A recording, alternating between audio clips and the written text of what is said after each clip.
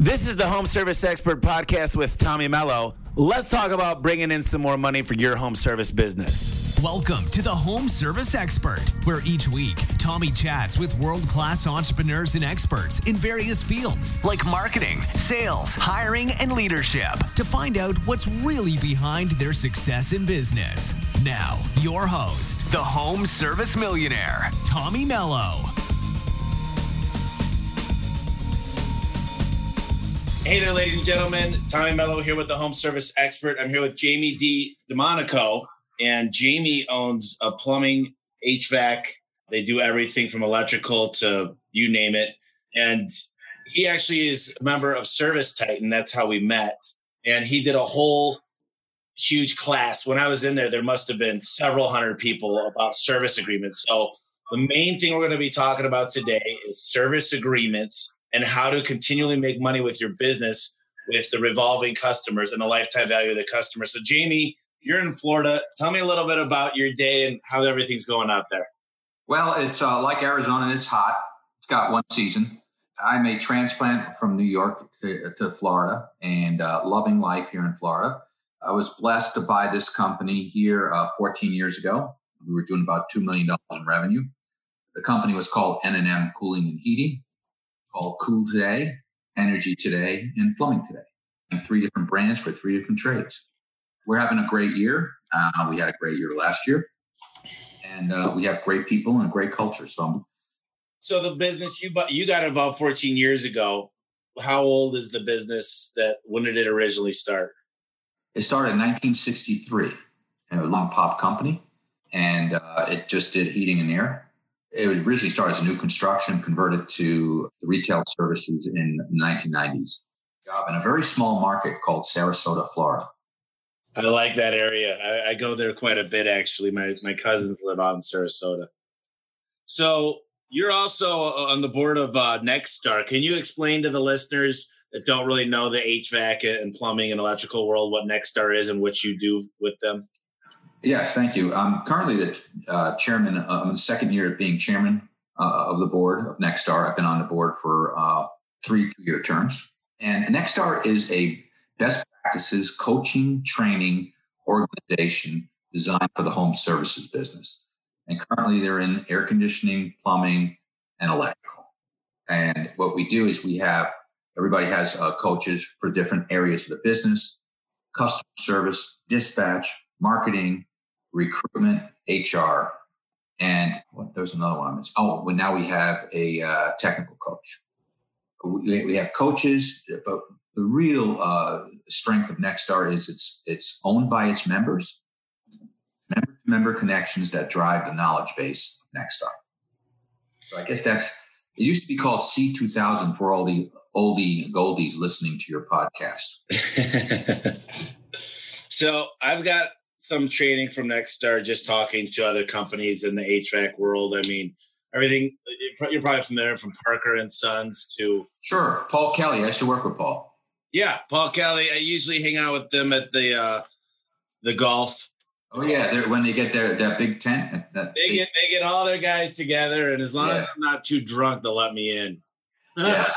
Yeah. Paul's a great guy. I worked with Paul when he was at Roto-Rooter. So Paul, and then I deal with the guys at, let's see here, Penguin Air.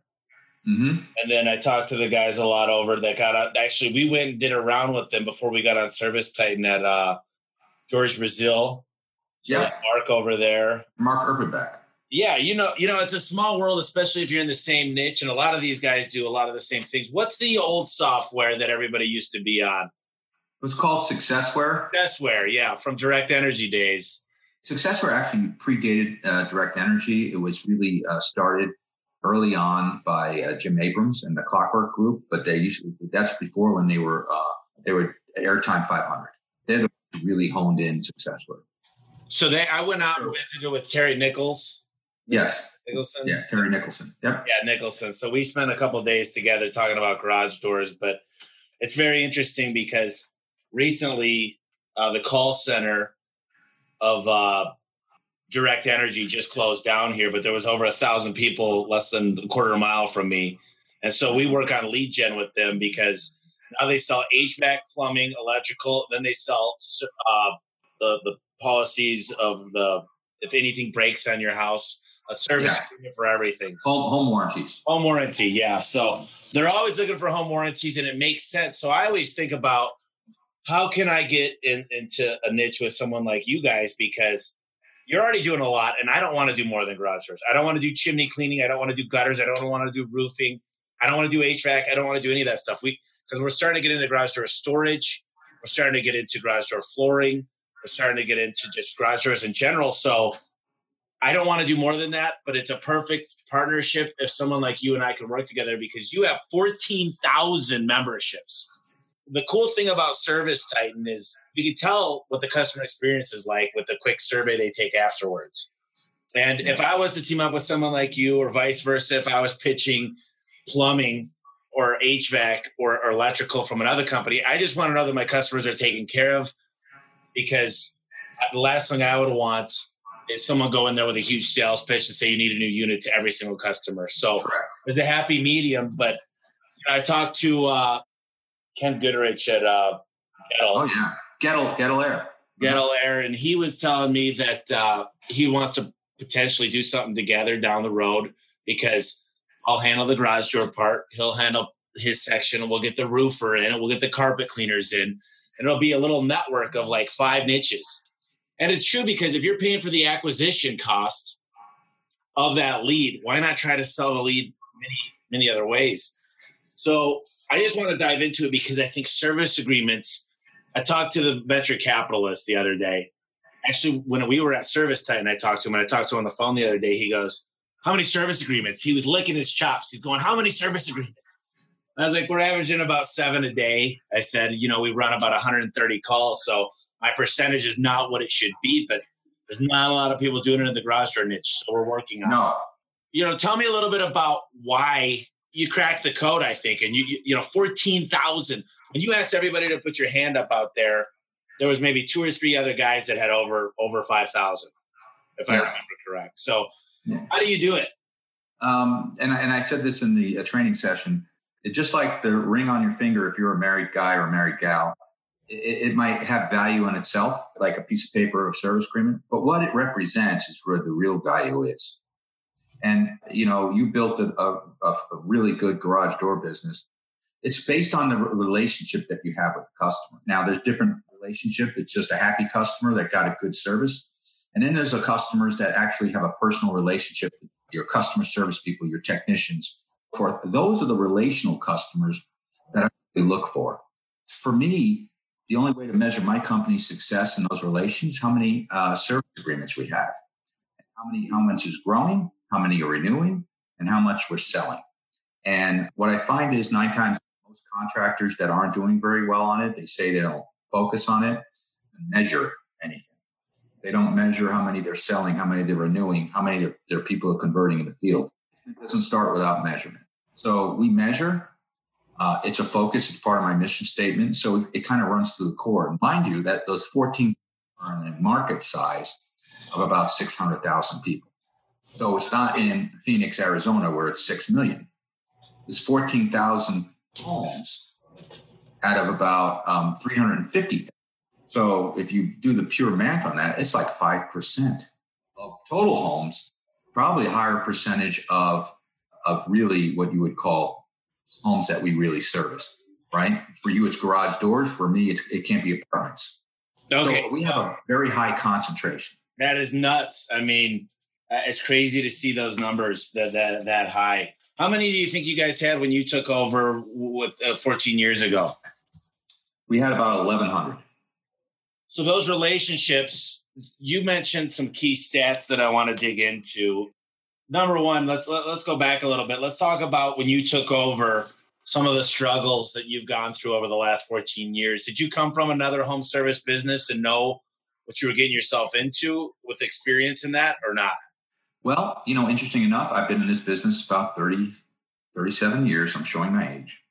And I was in a lot of home services business. I worked for a consolidator. I worked for Roto-Rooter. I worked for a large home warranty company.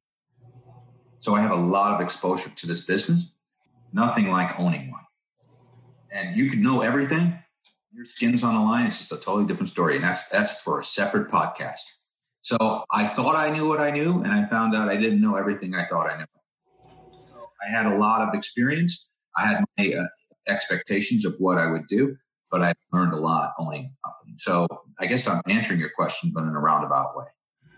No, it answers it. Yeah, there's so many things that obviously you run into, and I know that could be a whole day's worth of information. You know what I hear a lot, and I heard it in the garage door industry, is why would anybody ever buy a service agreement for that? And I think you're in air conditioning. You got filters, you've got coils, you've got other things that need to be cleaned and maintenance, and it's a lot of work and maintenance. What would you say to somebody with a gutter company or a chimney company, or maybe another niche that they don't really have a service agreement? How would you develop that, and how do you build value? Well, I'll ask the first question. Why not? To me, you should be able to sell a maintenance plan or a service agreement on anything that moves water, has electrical, or can corrode, or has any moving parts. So what does that leave in the home that you can't sell an agreement on? Yeah, that's a great question. I can't think of anything. There you go. Maybe the driveway doesn't have a service agreement on it, but the irrigation does, right? The gutter, is there maintenance involved with a gutter that if you keep debris in that, what happens? It oxidizes, it rusts. Your gutters aren't going to last very long. There's definitely an opportunity for maintenance. I've always been staring at garage doors, looking at the springs and the rollers and the chains and going up and down. We use, as a family, we don't go to the front door, to the garage door, down 8 times a day.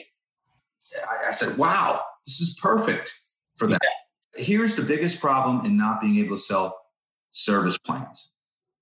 It's the people. It's the people's beliefs, the belief systems of the people that work for you. And primarily, and I blame this in my trainings, the belief system of the owner. They consider it a product that they're selling just to make a little money on, and then it keeps the customer tied to them in some respect. It's not the intent of it. It's going to be a relational company. The product is like your wedding ring. It's a promise of things, and you have to have value tied to that promise, just like you have to have value in a relationship. I really try to teach that to people, that stop looking at the agreement as just a way to sell them a replacement garage door or an upgraded garage door opener or a brand new AC system, because they cycle a little longer. It is an opportunity to visit that customer once a year, twice a year. It's an opportunity to mail that customer thank you notices and reminders and things. Today, don't remember, many of them do, who even serviced them a month ago. They don't remember the company. They have trouble remembering the company, and they certainly don't. They might remember the name of the technician, but I've asked airplanes. I've asked people that approach me, even within my own company, they couldn't remember the name of the service technician. How do you stay memorable to the customer? So this is the way to stay memorable, because of a promise to them. Yeah, 14,000 promises. Yes, that's 14,000 homes. But within that 14,000, we have air conditioning, plumbing, and electrical. I have probably 11,000 of those are just air conditioning, and 3,000 of those are just plumbing, and then a mixture of electrical, and some are combos. You know, one of the interesting concepts that we had, because you came to an advanced training course on the last day with us at Service Titan, was how many service agreements are too much? And right now I have 2. I have the one for the custom doors, which is more about taking care of the outside of it. And then there's the parts on the inside.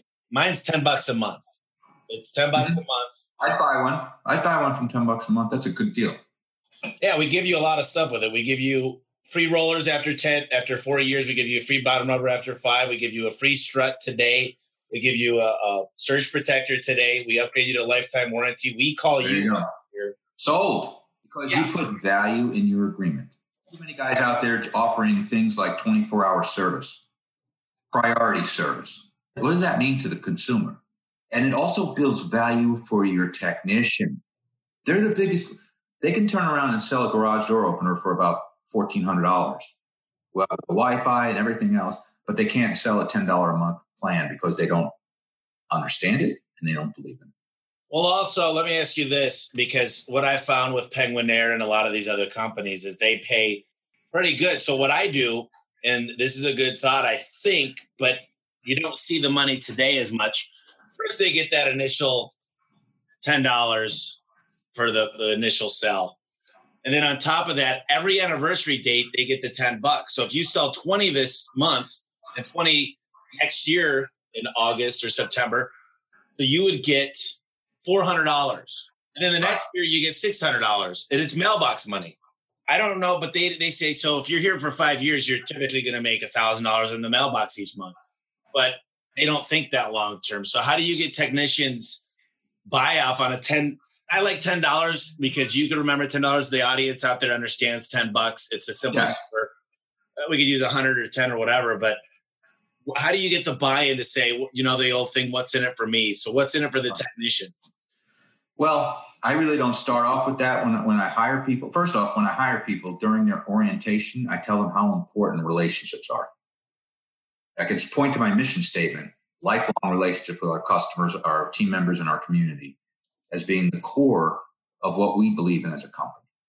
It's not a request for you to establish relationships and maintain. It's a mandatory that you have to be a person that believes in it, right? It always starts with the belief because, Tommy, nothing happens without belief. Not even money will work unless there's belief. So it certainly won't work very well. It'll get short-term results, but I also talk to a lot of companies that sell a lot of service plans and they're not moving. They're not growing. So they have a bucket. They have a good funnel, but the funnel on the bottom is as open as the funnel on top. So that's not a funnel, right? So you have to have belief. You have to have belief by the owner, the president, the GM, the operations manager, whoever is responsible for driving that company's growth. There's two types of growth. There's transactional growth and relational growth. Sticky growth, that's why you have private equity firms wanting to know how many customer relationships you have. You got to have the numbers and the transactions and the marketing and all that stuff. But they want to know how many customer relationships you have because a predictable stream of revenue, more multiple value to an investor than a non-predictable stream of revenue. Yeah, it's absolutely, because it's predictable because you know for a fact that these people are counting on you to do their garage door. They've used it for 3 years. Yep. And you keep them out of Google. You keep them even from asking their neighbor. So you think about the benefits you get by that. You have lower acquisition of new customers overall because you're able to invest your money wisely because you have these returning customers, right? So you could normally spend 10% to acquire a customer in the garage door business. And you have a large customer base of plants, right? And those customers are loyal to you and they'll buy and they'll call you for service and they'll buy upgraded doors and upgraded openers. So you could still spend that 10%, but what are you spending that 10% on? You're not spending that 10% just on retaining them. You should spend a little bit on that. But now you can go out and eat in the other guy's lunchbox.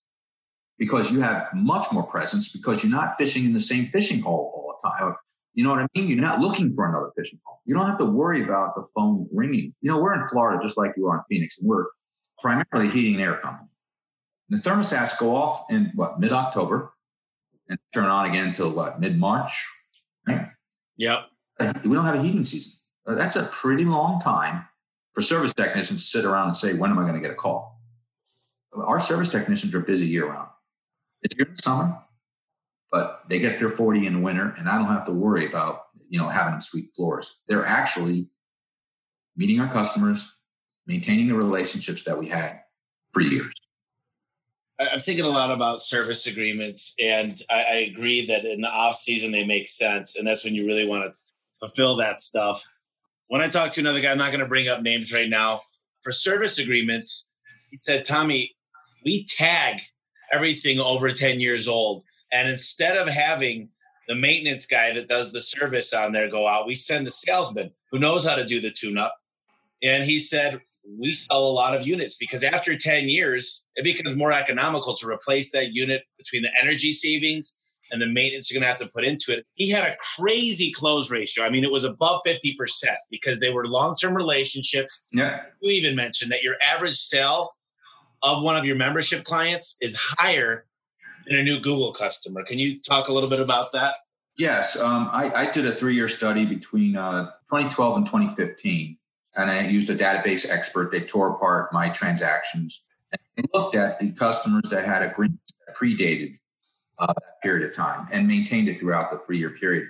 And they spend on average 2.5 times what the other customers spent. And based on the investment that they made, whether it be investment in a new piece of equipment or a new plumbing system or a water heater, and we amortized it over the lifetime of those equipment. So non-agreement customers worth about $660 per year. What they would spend in any specific combined trades, because we combined all our trades. Whereas an agreement customer, and what I call a relational agreement customer, spent about $1,640. You know, people say, well, why should I spend a lot of time selling a $120 a year or $10 a month agreement? Because that's the only value your technician sees in it. But the real value represented is 10 to 12 times that once you get that customer at the relational point. And that's tough too, because we've got so many nice things we offer up front. I think some of the guys, I'd say half the guys sell on what's in it for me today versus this is why you should do this long term. They sell them on the lifetime of the service agreement, because if anything goes wrong, and you're going to want to replace this door in, what you told me, 4 to 5 years, right?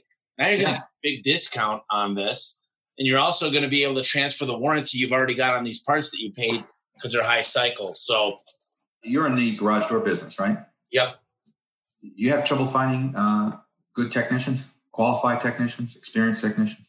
Yeah, we do an apprentice program, and then we have a field supervisor now program. So you have an apprentice riding around with your guy, right? Right. So imagine if you had 14,000 agreements across the country, because I know you're in several states, but 14,000 agreements where a one location could have 1,000 agreements. And you could have an apprentice ride with a guy, learn how to do the proper maintenance on a garage door, and then they're on their own. Are they producing revenue on their own? Yes, right? Are they learning by doing it? Absolutely, because when they run into a problem, they can call somebody and they can learn on the job, paying for their way while they're doing it. We cry and we whine about a shortage in the trades, but then we have no entry for these people because we can't afford to just have them running around. So this is I'm graduating 3 plumbers that have been doing plumbing maintenance a year and a half. And they're producing as much revenue as my service technicians right now.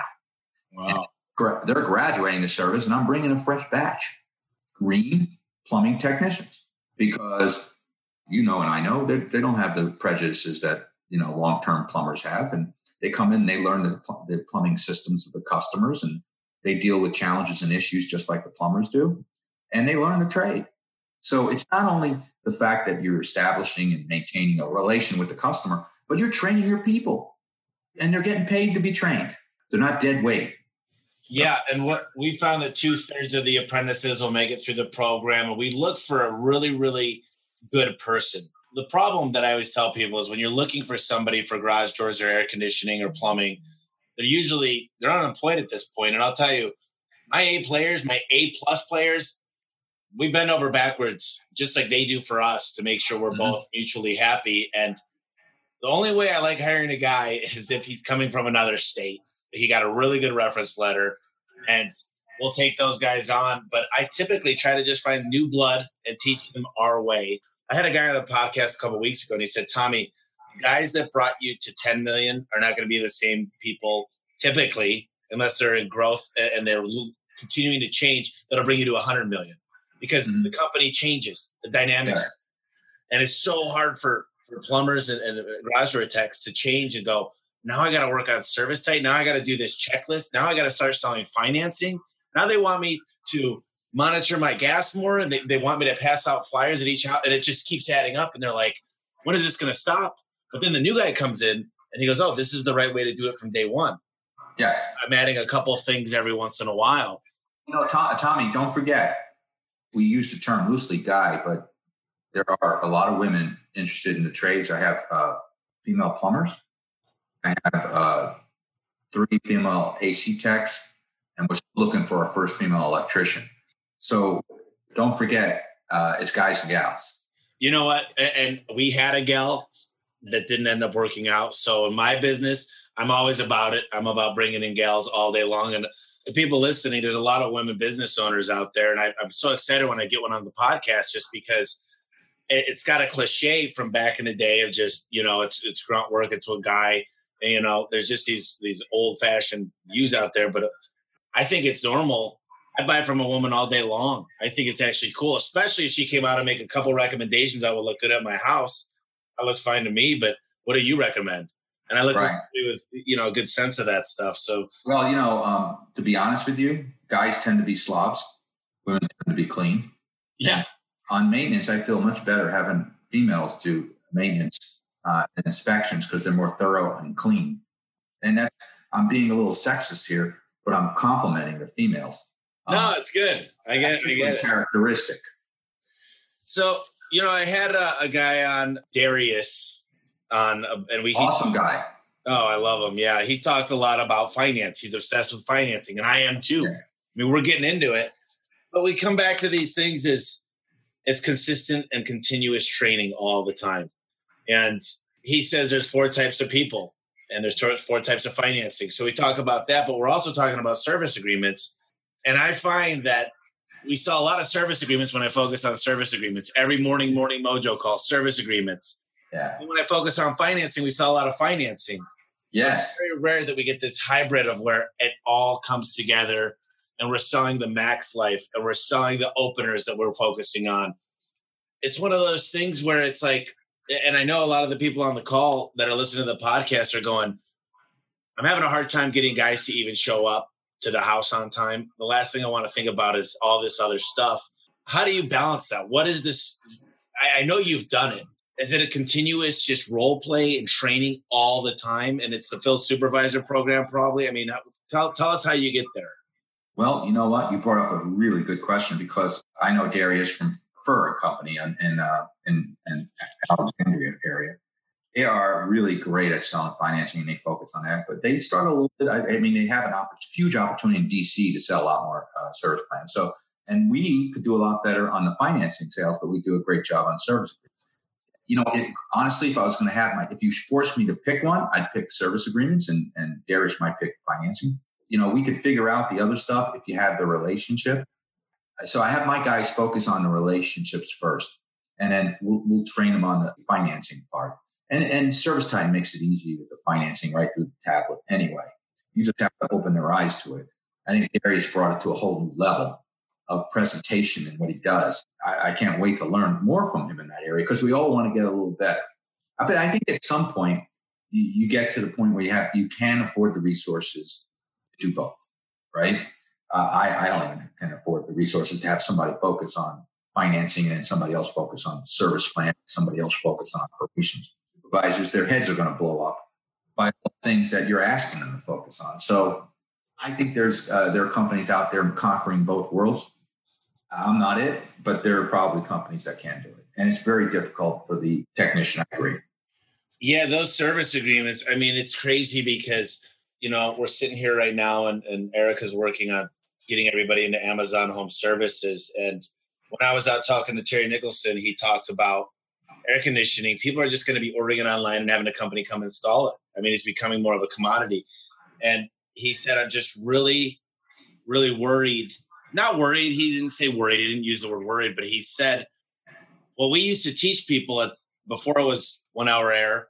He said, we didn't teach them to charge $15,000 or $20,000. We taught them to make a profit, but it's becoming, this huge, huge thing where it's becoming tough to, they're charging just a lot more money. And a lot of them are going to be trained to Amazon and Google to buy stuff. What is your thoughts on that as far as being prepared for when somebody just orders the garage door springs online, want us to come install them? Well, a lot of times they order the wrong stuff, but there will be a day and age where it'll be easy to order the right stuff. What do you think about all that? Well, I think e-commerce affected many businesses before it got to the home services business. Don't you agree? Oh yeah, crazy. So yep. Either that's a sign that technology finally caught up with the home services business, or the home services business is a little bit more intricate than buying a pair of socks from Amazon, right? It and is. Say the reason why it's catching up now is because technology has gotten to your palm of your hand. And then on the opposite end, it's like Service Titan, and there's going to be other softwares out there that allow the technician to have direct contact with the customer. And then in between, you got everybody vying for that coveted spot of being connector. Amazon, Google, Home Depot. They want to be the connector of the end user and the service technician. Here's the challenge. There's a lot of logistics in our business, and I don't know about the garage door business as much as the air conditioning, plumbing, and electrical business. You have a lot of moving parts, and I could say that it's more complicated than most people give it credit for. And I think simply buying a part online is not that simple. Or a piece of equipment online is not that simple, because if every house was designed the same, that'd be one thing, right? But every house is different. And then the beautiful thing about it is customers modify their homes. They change windows, they change roofs, they change siding, which change the energy factors of those homes. They change the electric, which changes the requirements. I think there'll always be variables that require the homeowner to need a local expert. The challenge is a box is a box. It'll show up at the house. And yes, we'll have to adjust our business, but we still have to make a profit because it's hard to find people. You're right. And I do agree that it's not all this commodity stuff. And, I think there's certain people that think cheaper is better. And I just, my old saying is, and you've heard this before, they want it done fast. They want it done correct. They want it done at the right price. We'll pick 2 out of the 3 because you're not going to get all 3. It's just, you really don't, because the guys that are giving a really good price, that do really good work, they're booked out. Some of them are booked out for a year. I mean, if you look at like home builders and stuff, if you want all of it, the one that I want to negotiate on and be higher is price. I want to do a good job, and I want to show up when we say we will. Most of the guys out there and gals, they bend on one. Like, I can put cheaper parts in and still get it done on time and still give you a good price, but it's just not going to last as long. Or they'll say, yeah, I'm sorry I'm late. I'm just getting so many phone calls and warranty calls and customer referrals. I just can't get out there when I say I would, and I can't work all night or I'll lose my relationships. So the one that's easiest to bend on is, I can give you a discount, but the price is the 2 other things more than you're buying. What I found is the people that negotiate more on price, you get a really bad customer that complains all the time. They make big deal. It's like, we get a customer that spends $180 and we'll get a 1-star Yelp review and we'll just have them calling the office and telling us how bad stuff is. Then the next guy will spend $1,800 and just, they love us. They'll tell us how great we are. So a lot of people think cheaper is better. Talk to me a little bit about that and how you've actually gone through the years and not been the cheapest. A great example is I went out and saw a customer. I met him at a community event.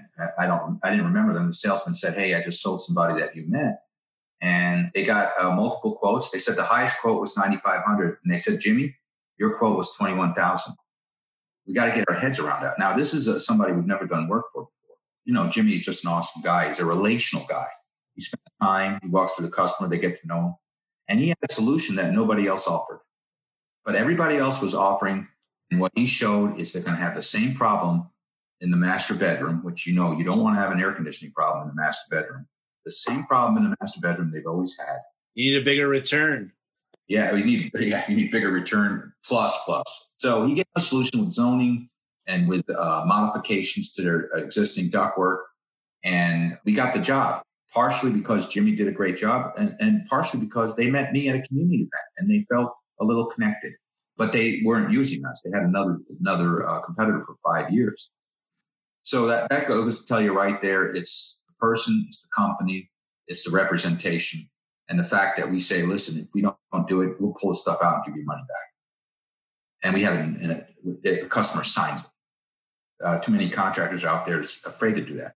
Trust me, Tommy, we're never double the competition. I mean, in general, we're about 10% higher, 15% higher. And then you'll have some guys that are 50% lower.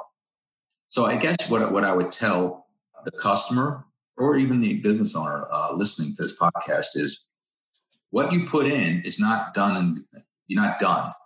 You have a responsibility to stand behind that product, represent the manufacturer, and to make sure your people are available for the customer when they need you. Otherwise, you just give us all a black eye by slapping something in and disappearing, ghosting them. That's what we hear about, and that's what customers coming from up north always say about Arizona contractors and Florida contractors. They stink. I hear it all the time. So invest in your business, make a decent profit so that your business can grow and you can take care of your people and then take care of your customers. That's the one thing I wanted to add is you get these guys that tell me I charge too much. And then I say, wait a minute, let me do this. My top 20% of my guys are in the six figures. They get insurance. They get paid time off. I give them a wrapped vehicle to take home. They got an iPad. They get business cards. They get their uniforms. I cover all that. The gas, you name it. Insurance on the vehicle, personal insurance. And then they say, well, I give my guy $14 an hour. He's a 1099. He doesn't get any paid time off. And I'm like, wait a minute. They don't do any background checks either, do they? No, of course not. And we do a very vigorous background check, a drug test. If you get in a fender bender, you're going to do a drug test that day. We've got certain rules, things for the customer to protect the customer. But more importantly, I think you got to start with your employees.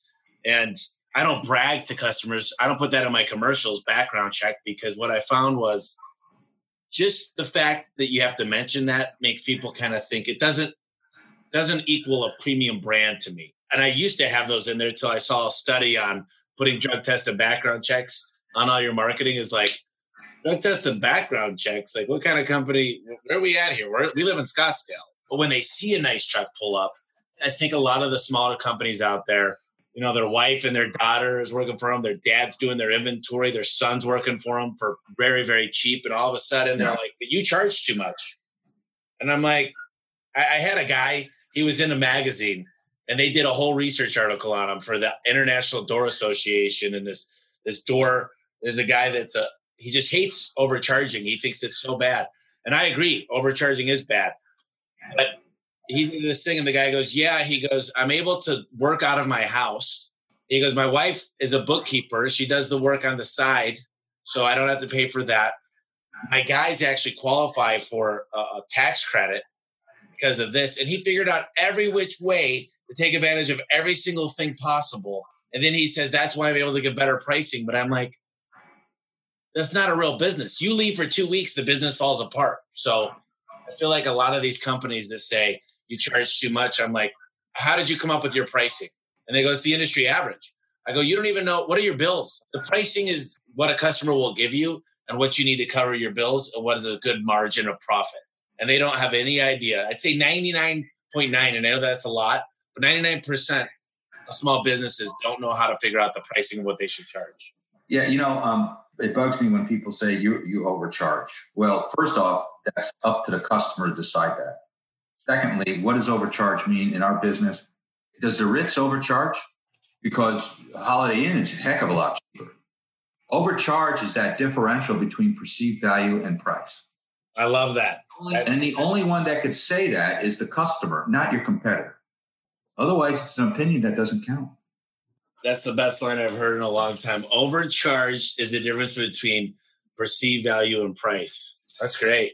If you're charging more than the other guy and the customer has perceived value, you didn't overcharge that customer, did you? No, not at all. And some people say these parts didn't need to be replaced. Well, let me tell you this. My dad owned a transmission shop when I was a kid. And when you got the motor out or the transmission out, it's easy to change out the motor mounts. Yeah. The motor mounts they might be in good shape. But here's the deal. The transmission's out and I can warranty this now. There's a little bit of a vibration. I'll make that go away. I'm doing it now. It's all a part. I can put this in and I can warranty it because it's my parts, it's my labor, and I can do this. So while I'm here, would you rather just get this all done or would you rather wait for the next couple months, couple years? I don't know how long it's going to last, but I can't warranty because it's not my stuff. Some people say, why would you replace that when it wasn't even bad per se? Well, when you've got a closed bearing, it's very hard to say when that's going to fail. All I know is there's a cycle life that a bearing goes around a certain amount of times before it wears out. And I can't do a closed bearing or a roller of when it's going to break and be too brittle. or a cable when it's going to start fraying. So, yeah, I really find it hard to say because you know what's bad, though, is you do know a couple guys out there that are just ripping people's heads off and not selling anything good. The good guys start looking at those guys going, it's pure evil, right? It's just rip-off city. But then there's good companies that charge a good amount of money and do everything they say they're going to do. And I just feel like we get a bad connotation to those bad guys because we do charge more. You're absolutely right. And the guys that are doing that, here's the beautiful thing. I know sometimes you and I, we get a little aggravated when we get a bad Yelp review because we know we deliver great service for our customers. And it's usually the customer that you don't have a relationship with. They're the first ones to jump online and do that stuff. But the good thing about the online is that those guys are more exposed now than they were 20 years ago. And the best thing you could do is educate your customer to look at all the reviews of the people that's competing against you. And if they see enough bad stuff, they're going to know that's why there's a difference in the price. It's about building value, but sometimes you have to build your value just by showing how different you are. Oh, yeah, I agree. The worst ones, and I'm sure you get this, is I went online and I found a capacitor for $22 and they charged me $220. Or I found a fan blower. Or I found for me a set of rollers. And I'm like, what you found it on? Do you know how much a pizza costs? It costs about 25 cents to make. I mean, between the flour and the pepperoni and the cheese. Do you see Domino's selling anything under $1 for pizzas? I mean, hell no. They're charging $20 for 2 pizzas. And, a master kit for a transmission costs $120. AMCO charges $2,200. Yeah. You don't see these people going, I could have bought the kit for this. And you heard that old story about the guy this guy keeps calling out people. He gets this damn creak, and he's calling guy after guy after guy to get this creak out of his wood floor. Guy walks in there, goes to the right wood floor, puts a piece of glue, and says it's going to be $500. The guy says, what do you mean? You were here for less than a minute, and you knew. He goes, you're not paying for the glue. You're paying for my knowledge that I was able to fix it, and I knew the exact piece of wood to go to. And I just think that consumers, especially consumers that never owned a business, they don't get that. And the cool thing is they're all homeowners, and a lot of them, they've done well and they've made money. And so it's not like you're dealing with people that own a bicycle, like kids that don't have any idea to be financially stable and go through a process to buy a home. Typically, it's not a lot of people. It's a tough one. I mean, how do you feel about those? Well, it's interesting. Usually you run into that, especially when it's your neighbor that pays that for that capacitor, and they say, how much money are you making? I remind them I'm their neighbor. So I said, well, I'm your neighbor. I can't be making as much as you think I am. So, what I tell them is this. I said, Terry, John, whoever the neighbor's name is, to put a qualified guy on a road right now with his benefits and burden and insurance and all of the taxes that I have to pay on him, it's $50 an hour. Fair. If they make 30 base, everything else on top is going to be another $15 to $20, right? So I round it to $50 an hour. It's $50 an hour just to have this guy, but he only bills out a third of his time. So his cost to me is really $150. And I said, I got to cover that. And I said, then on top of that, my overhead is double the cost of him. In my business, if your field labor is costing you 20%, it's guaranteed your overhead, your marketing, your building, everything all in is 40% of your revenue. So I said, that's another $100 on top of that. Do the math, right? That's $250 before I even get a profit and parts. And when I tell them that, I get it. Try to teach that to my technicians. It's too much math for them. Managers understand it. The managers that see some of the bills, and I'll tell you, a lot of people, they put an article out on door and access systems that you should be spending 5% of your revenue on marketing. And I talked to a lot of guys. I had a guy call me last week. He goes, I don't get it, dude. Your phones blow up. You can't even get to all your calls. I said, I spend a lot on marketing. And he says, well, how much is the right amount? I say, well, it depends. If you go into a city and no one's ever heard of you, you got to spend more. And I like to spend 20%. I said, when you're established and you're working with home warranty companies and you got the Yelp ratings and you're number one on Angie's List and all these other, you're on Groupon, you're doing all these different platforms. I'm on Home Advisor and I rank really well on Google. Now you could come down to 10%. But theoretically, here's the thing. when you're in a city longer, you're starting to pick up referral leads. You're starting to pick up some of these free leads and these Yelp leads. And that's when you can start going a little bit less.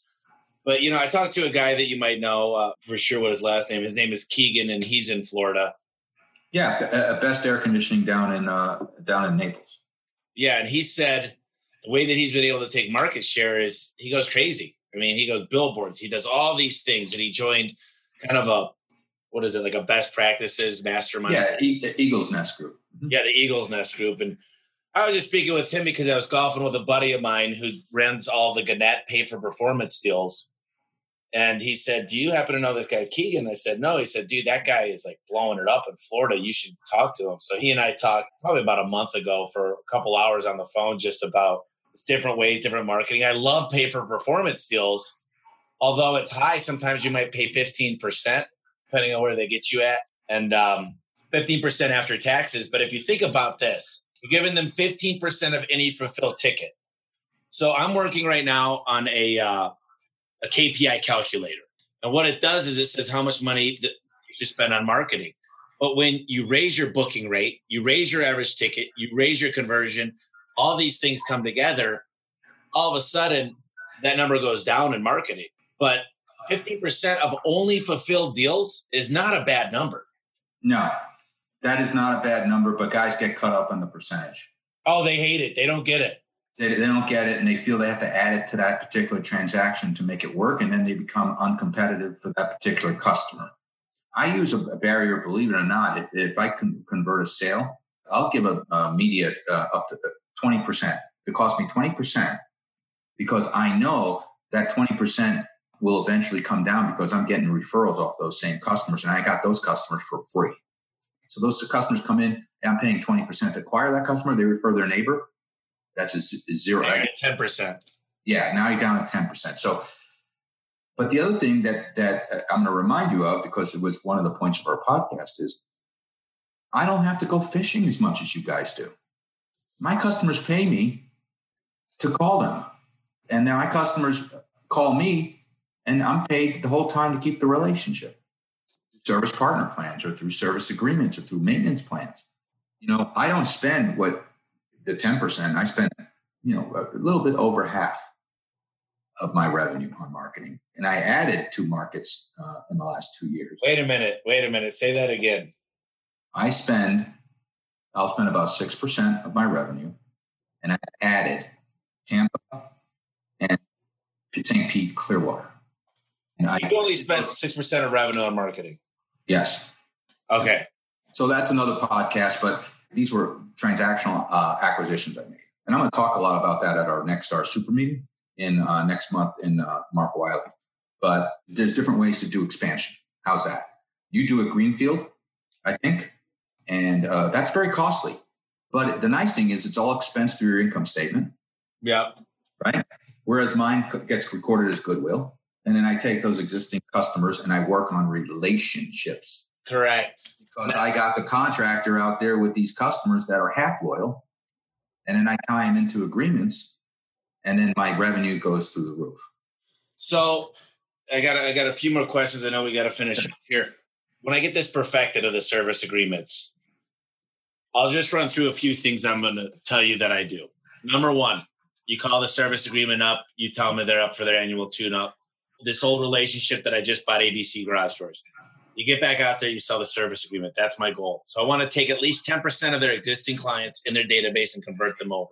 Number 2, I run all their emails through Yelp, find a friend, and I see if they're Yelp members and try to get as many Yelp of existing customers that they had to monetize their list as possible. Right. And if not, I want to get a Google review at a Better Business and a Home Advisor. And I want them to recommend us on NexStar, which is very, very powerful. So yes, there's several things you could do. And I'm a big, big fan, especially buying a company that says, I don't really advertise. We've been around for 30, 40, 50 years. We get it through word of mouth. I got a national Valpak deal. I got a national money mailer deal, national Clipper deal. My cost per click, because I'm spending so much money and our quality scores are so good, it's probably cheaper than anybody's. Plus, I could make more money than the average grocery guy because I'm selling storage solutions and other things. I'm a big fan. We're actually, what did they call that at Service Titan? Summer of slowing down and getting caught up. Well, A1, we're in 12 states and I'm just slowing down. I'm like, I'm not going to grow to any new markets unless I bought a list recently of every garage door company in the United States and Canada. There's 11,000 that are 3 guys or more. I'm going to be emailing them, voicemail dropping them, texting them, and sending a postcard every 3 months that I would love to buy your company. And no one might sell, but someday somebody's going to have a shitty winter in Ohio. And they're going to go, my wife wants out. I want out. What can you give me today? And I'm going to be the guy that's always available to buy those companies because I'm 100% growing from nothing. You're right. It hits the balance sheet differently, the income statement. But the main thing is it's going to take me 2 years to build a name in that town. So if I buy this company, I'm spending the same amount of money on marketing and finding the right guys and the training and everything else as I would have just buy a company. Yeah, you're absolutely right. And Tommy, I'm going to guess you're about, what, 35, 36? Yeah, 35. Okay, I'm 57. I don't have time to F around with greenfielding. I just don't have time, right? 100%. So grow. And think about it. I have 14,000 agreements in the Sarasota area, 650,000 people, about 325,000 homes. And now I'm in Tampa and St. Pete, and now we're 3 million. 3 million people, somewhere around 1.4 million. Now I have a big lake to fish in. And I'm gonna build my service agreement base there like I did here. So if you have the right philosophy and you have the right systems, it becomes down to acquiring the right company and having the right integrator to be able to merge them so you make sure whatever multiple you paid for that company is actually reduced because you grow that company. So instead of paying a 4 multiple, it's a 2 multiple because you double the size of the company, right? Yeah, you can do that really, really, really quick. And really fast. Ways. You can do that by doubling the ticket average. You can do that by raising the booking rate on the contact center by 20%. So you do a few things. My plan is I'll give you 3 times EBITDA over 3 years, and I'll pay you 10% down today. But I want to get that paid off in the first 12 months. But I'm not talking about a $10 million company. I'm talking about like 2 to 3 to 4 million. Because once you're 10 plus million, your infrastructure is kind of set, and it's harder to. I go in and I put service type. They're more expensive. Yeah, you're right. The multipliers go up. Yeah. I want to touch on 2 quick things, and then I got a closing question, and then okay. So one of the things I always hear about for the best companies in HVAC, they say I got a couple CSRs that are just badasses, and they close service agreements all the time. How is that done? I'm interested, and I think a lot of the companies you could take I got 150,000 customers in my database. We started a service agreement when we started Service Titan, 2 years ago, and I got a lot of customers I could sell this to. So tell me, how could I do this on the phone? And I think a lot of the audience out there wants to know. Okay, first thing, don't tie your CSRs to turn a call in 3 minutes. If you want to sell anything but the call. So they need a little more time. Certainly these days, if you're adding products and services, for them to communicate to the customer, they need time. They need probably 6 to 7 minutes a call.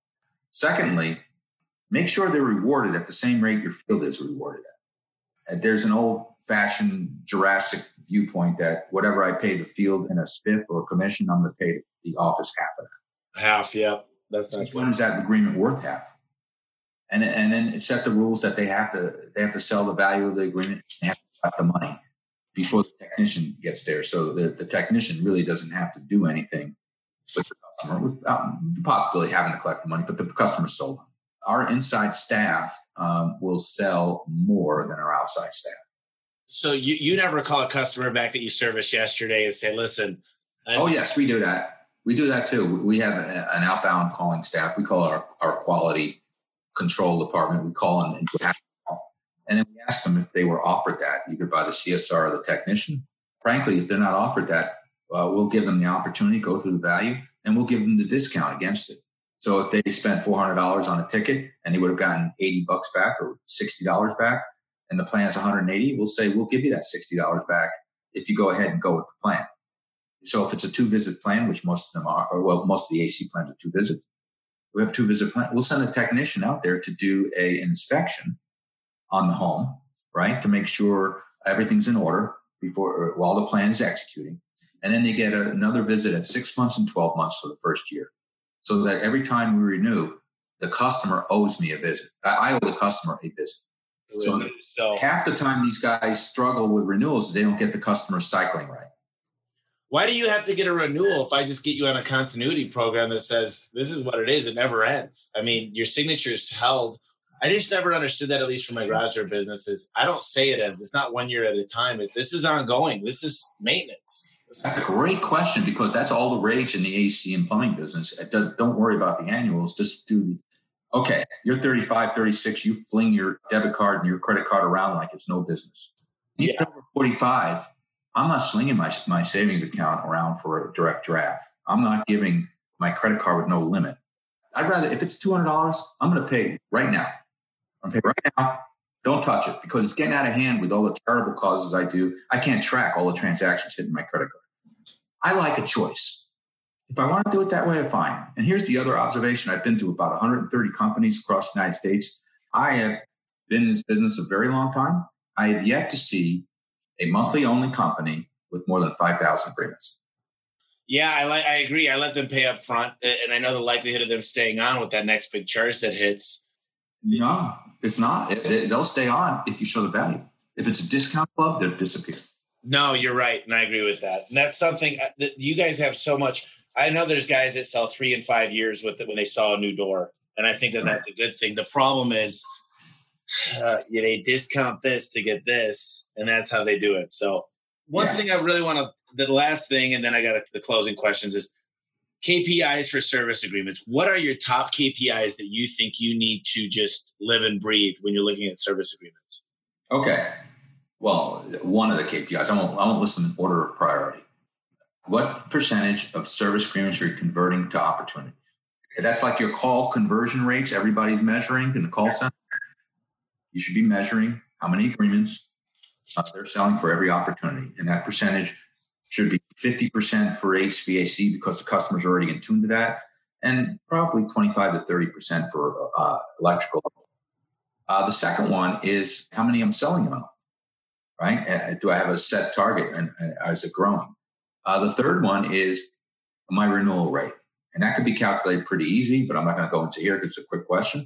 And my total agreements out there, right? So if I have 14,000 agreement this month, I want to have 14,010 next month. 14,900, I'm not a happy camper. Yeah, you're moving up. You're moving forward. You're pushing the ball. Moving up. So those four KPIs. Okay, so one of the things I ask every person on here is if there was a book, it doesn't need to be home service, but I have 800 books in my Audible, and I've got 3 big shelves like this that I read a lot. And I've read every single book that everybody's ever recommended to me. And is there anything that really sticks out? I mean, yeah, The E-Myth is one of my favorite books, The Ultimate Sales Machine. I talk about the same books, but is there a book that really helped you a lot along your entrepreneurial journey? Yeah, I'm a real fan.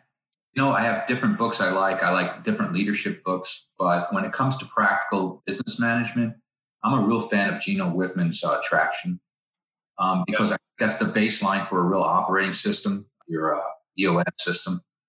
And so I think if you're an operator and you're really trying to figure things out, Traction is a great way. Because our biggest problem is that we don't organize our team the way we should. So I'm a real fan of Traction. And again, it's not your exciting motivational book, but I think it's a great practical book. That's what a lot of the people need. They need a book that they could just sit down, listen to, and know. I hate the books that don't give you where do you start. It's a great book, but it really didn't tell me much. It's all theory, and it sounds great, but what do I do tomorrow to get going? So that's kind of what I'm working on with my book is, look, these are the KPIs. Here's the tools you need to measure them. It's not Service Titan might not be for everybody. If you're a 2-person, you got 2 technicians, maybe not go that way. But you need to know your real call booking rate. You need to know your real conversion rate, because I can tell you, if you go to this KPI calculator, if you take a number from 56% to 86% on your booking rate, that lowers your marketing budget dramatically. And that's one of 7 factors I put on there. But the next question that I wanted to just ask you is, we talked about a lot of stuff, and there's everybody listening from 1 employee to 100 employees, service technicians. What's something maybe we didn't get to talk about enough that you wanted to leave them leave them with this mental note to think about and really apply to their business in the next week or 2? Great. Thank you for that opportunity. And I'm being thoughtful about this seriously. But about 10 years ago, I started a new process, about 8 years ago, a new process in how I market, which is really a storytelling brand unveiling to the consumer. In that, they did my brand story and they asked me, give me the top 3 reasons what makes your business successful and what will keep you successful. And I said, here's the top 3 reasons.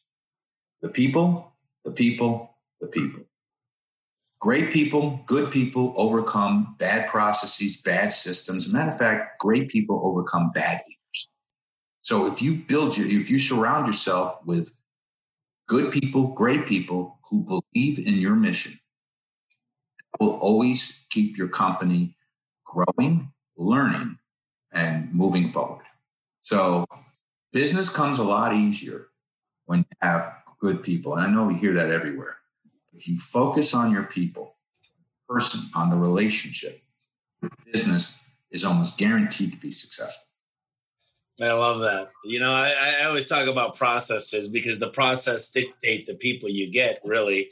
Where you're looking from. You're looking from in the right spots. But if someone wants to get a hold of you, they got some questions or they just want to know more about maybe your business or maybe learn more, possibly even about the NexStar network. What's the best way to reach you? It's the best way to get to me is Jamie at cooltoday.com. Or you know what? I'm on LinkedIn. I am very present on the internet. You can find me many different ways, whatever's convenient for your listener. You can go to my website and contact the office and do an email there, which is cooltoday.com. So there's several different ways to get in touch. Just Google me. You'll find me. Yeah, I really appreciate you jumping on this. I think that service agreements, now that I'm talking to these venture capitalists and learning what they're looking for and just really understanding how much power they are. And you did a great seminar on it. It's like my whole paradigm of the way I look at the business has changed. And it's become Service Titan is great because it brings all of us together and you put on a damn good seminar. And I really appreciate you jumping on today. Well, thank you. And I'm thinking about garage doors today, by the way. Yeah. Thank you again. And we'll talk soon. Tommy, take care. Hey guys, I just wanted to say thank you for listening to the podcast. And I wanted to talk real quick about the new book I have coming out in November. It's called The Home Service Millionaire. And I discuss everything it takes to hire the right people, train your salespeople, how to get tax breaks. It talks about how to sell your company for the most amount of money. We've got a lot of great contributorships coming on. Everybody from Paul Akers about how to go lean to how you do sales, from enterprise, how to get the best write-offs in the industry and save a ton on taxes and actually make your company look more professional. I got the CEO of Service Titan. I got the CEO of Valpak. We've got great people on here that know everything there is to know about marketing and Google. And there's basically no secrets we left out of this book. Literally, there's people that have read it so far say, I cannot believe you're giving all this information away. And the reason I did that is I just feel like you guys could just take each one of these gold nuggets and run with them. I mean, the ultimate goal of the book is to make sure that everybody is successful and makes money. If I could contribute to your lives, then that would be amazing. And I feel like it's the least I can do. And I really appreciate you listening to the podcast. I hope you enjoy the book. Go to Home Service Millionaire. That's homeservicemillionaire.com and pre-order your book today. Thank you.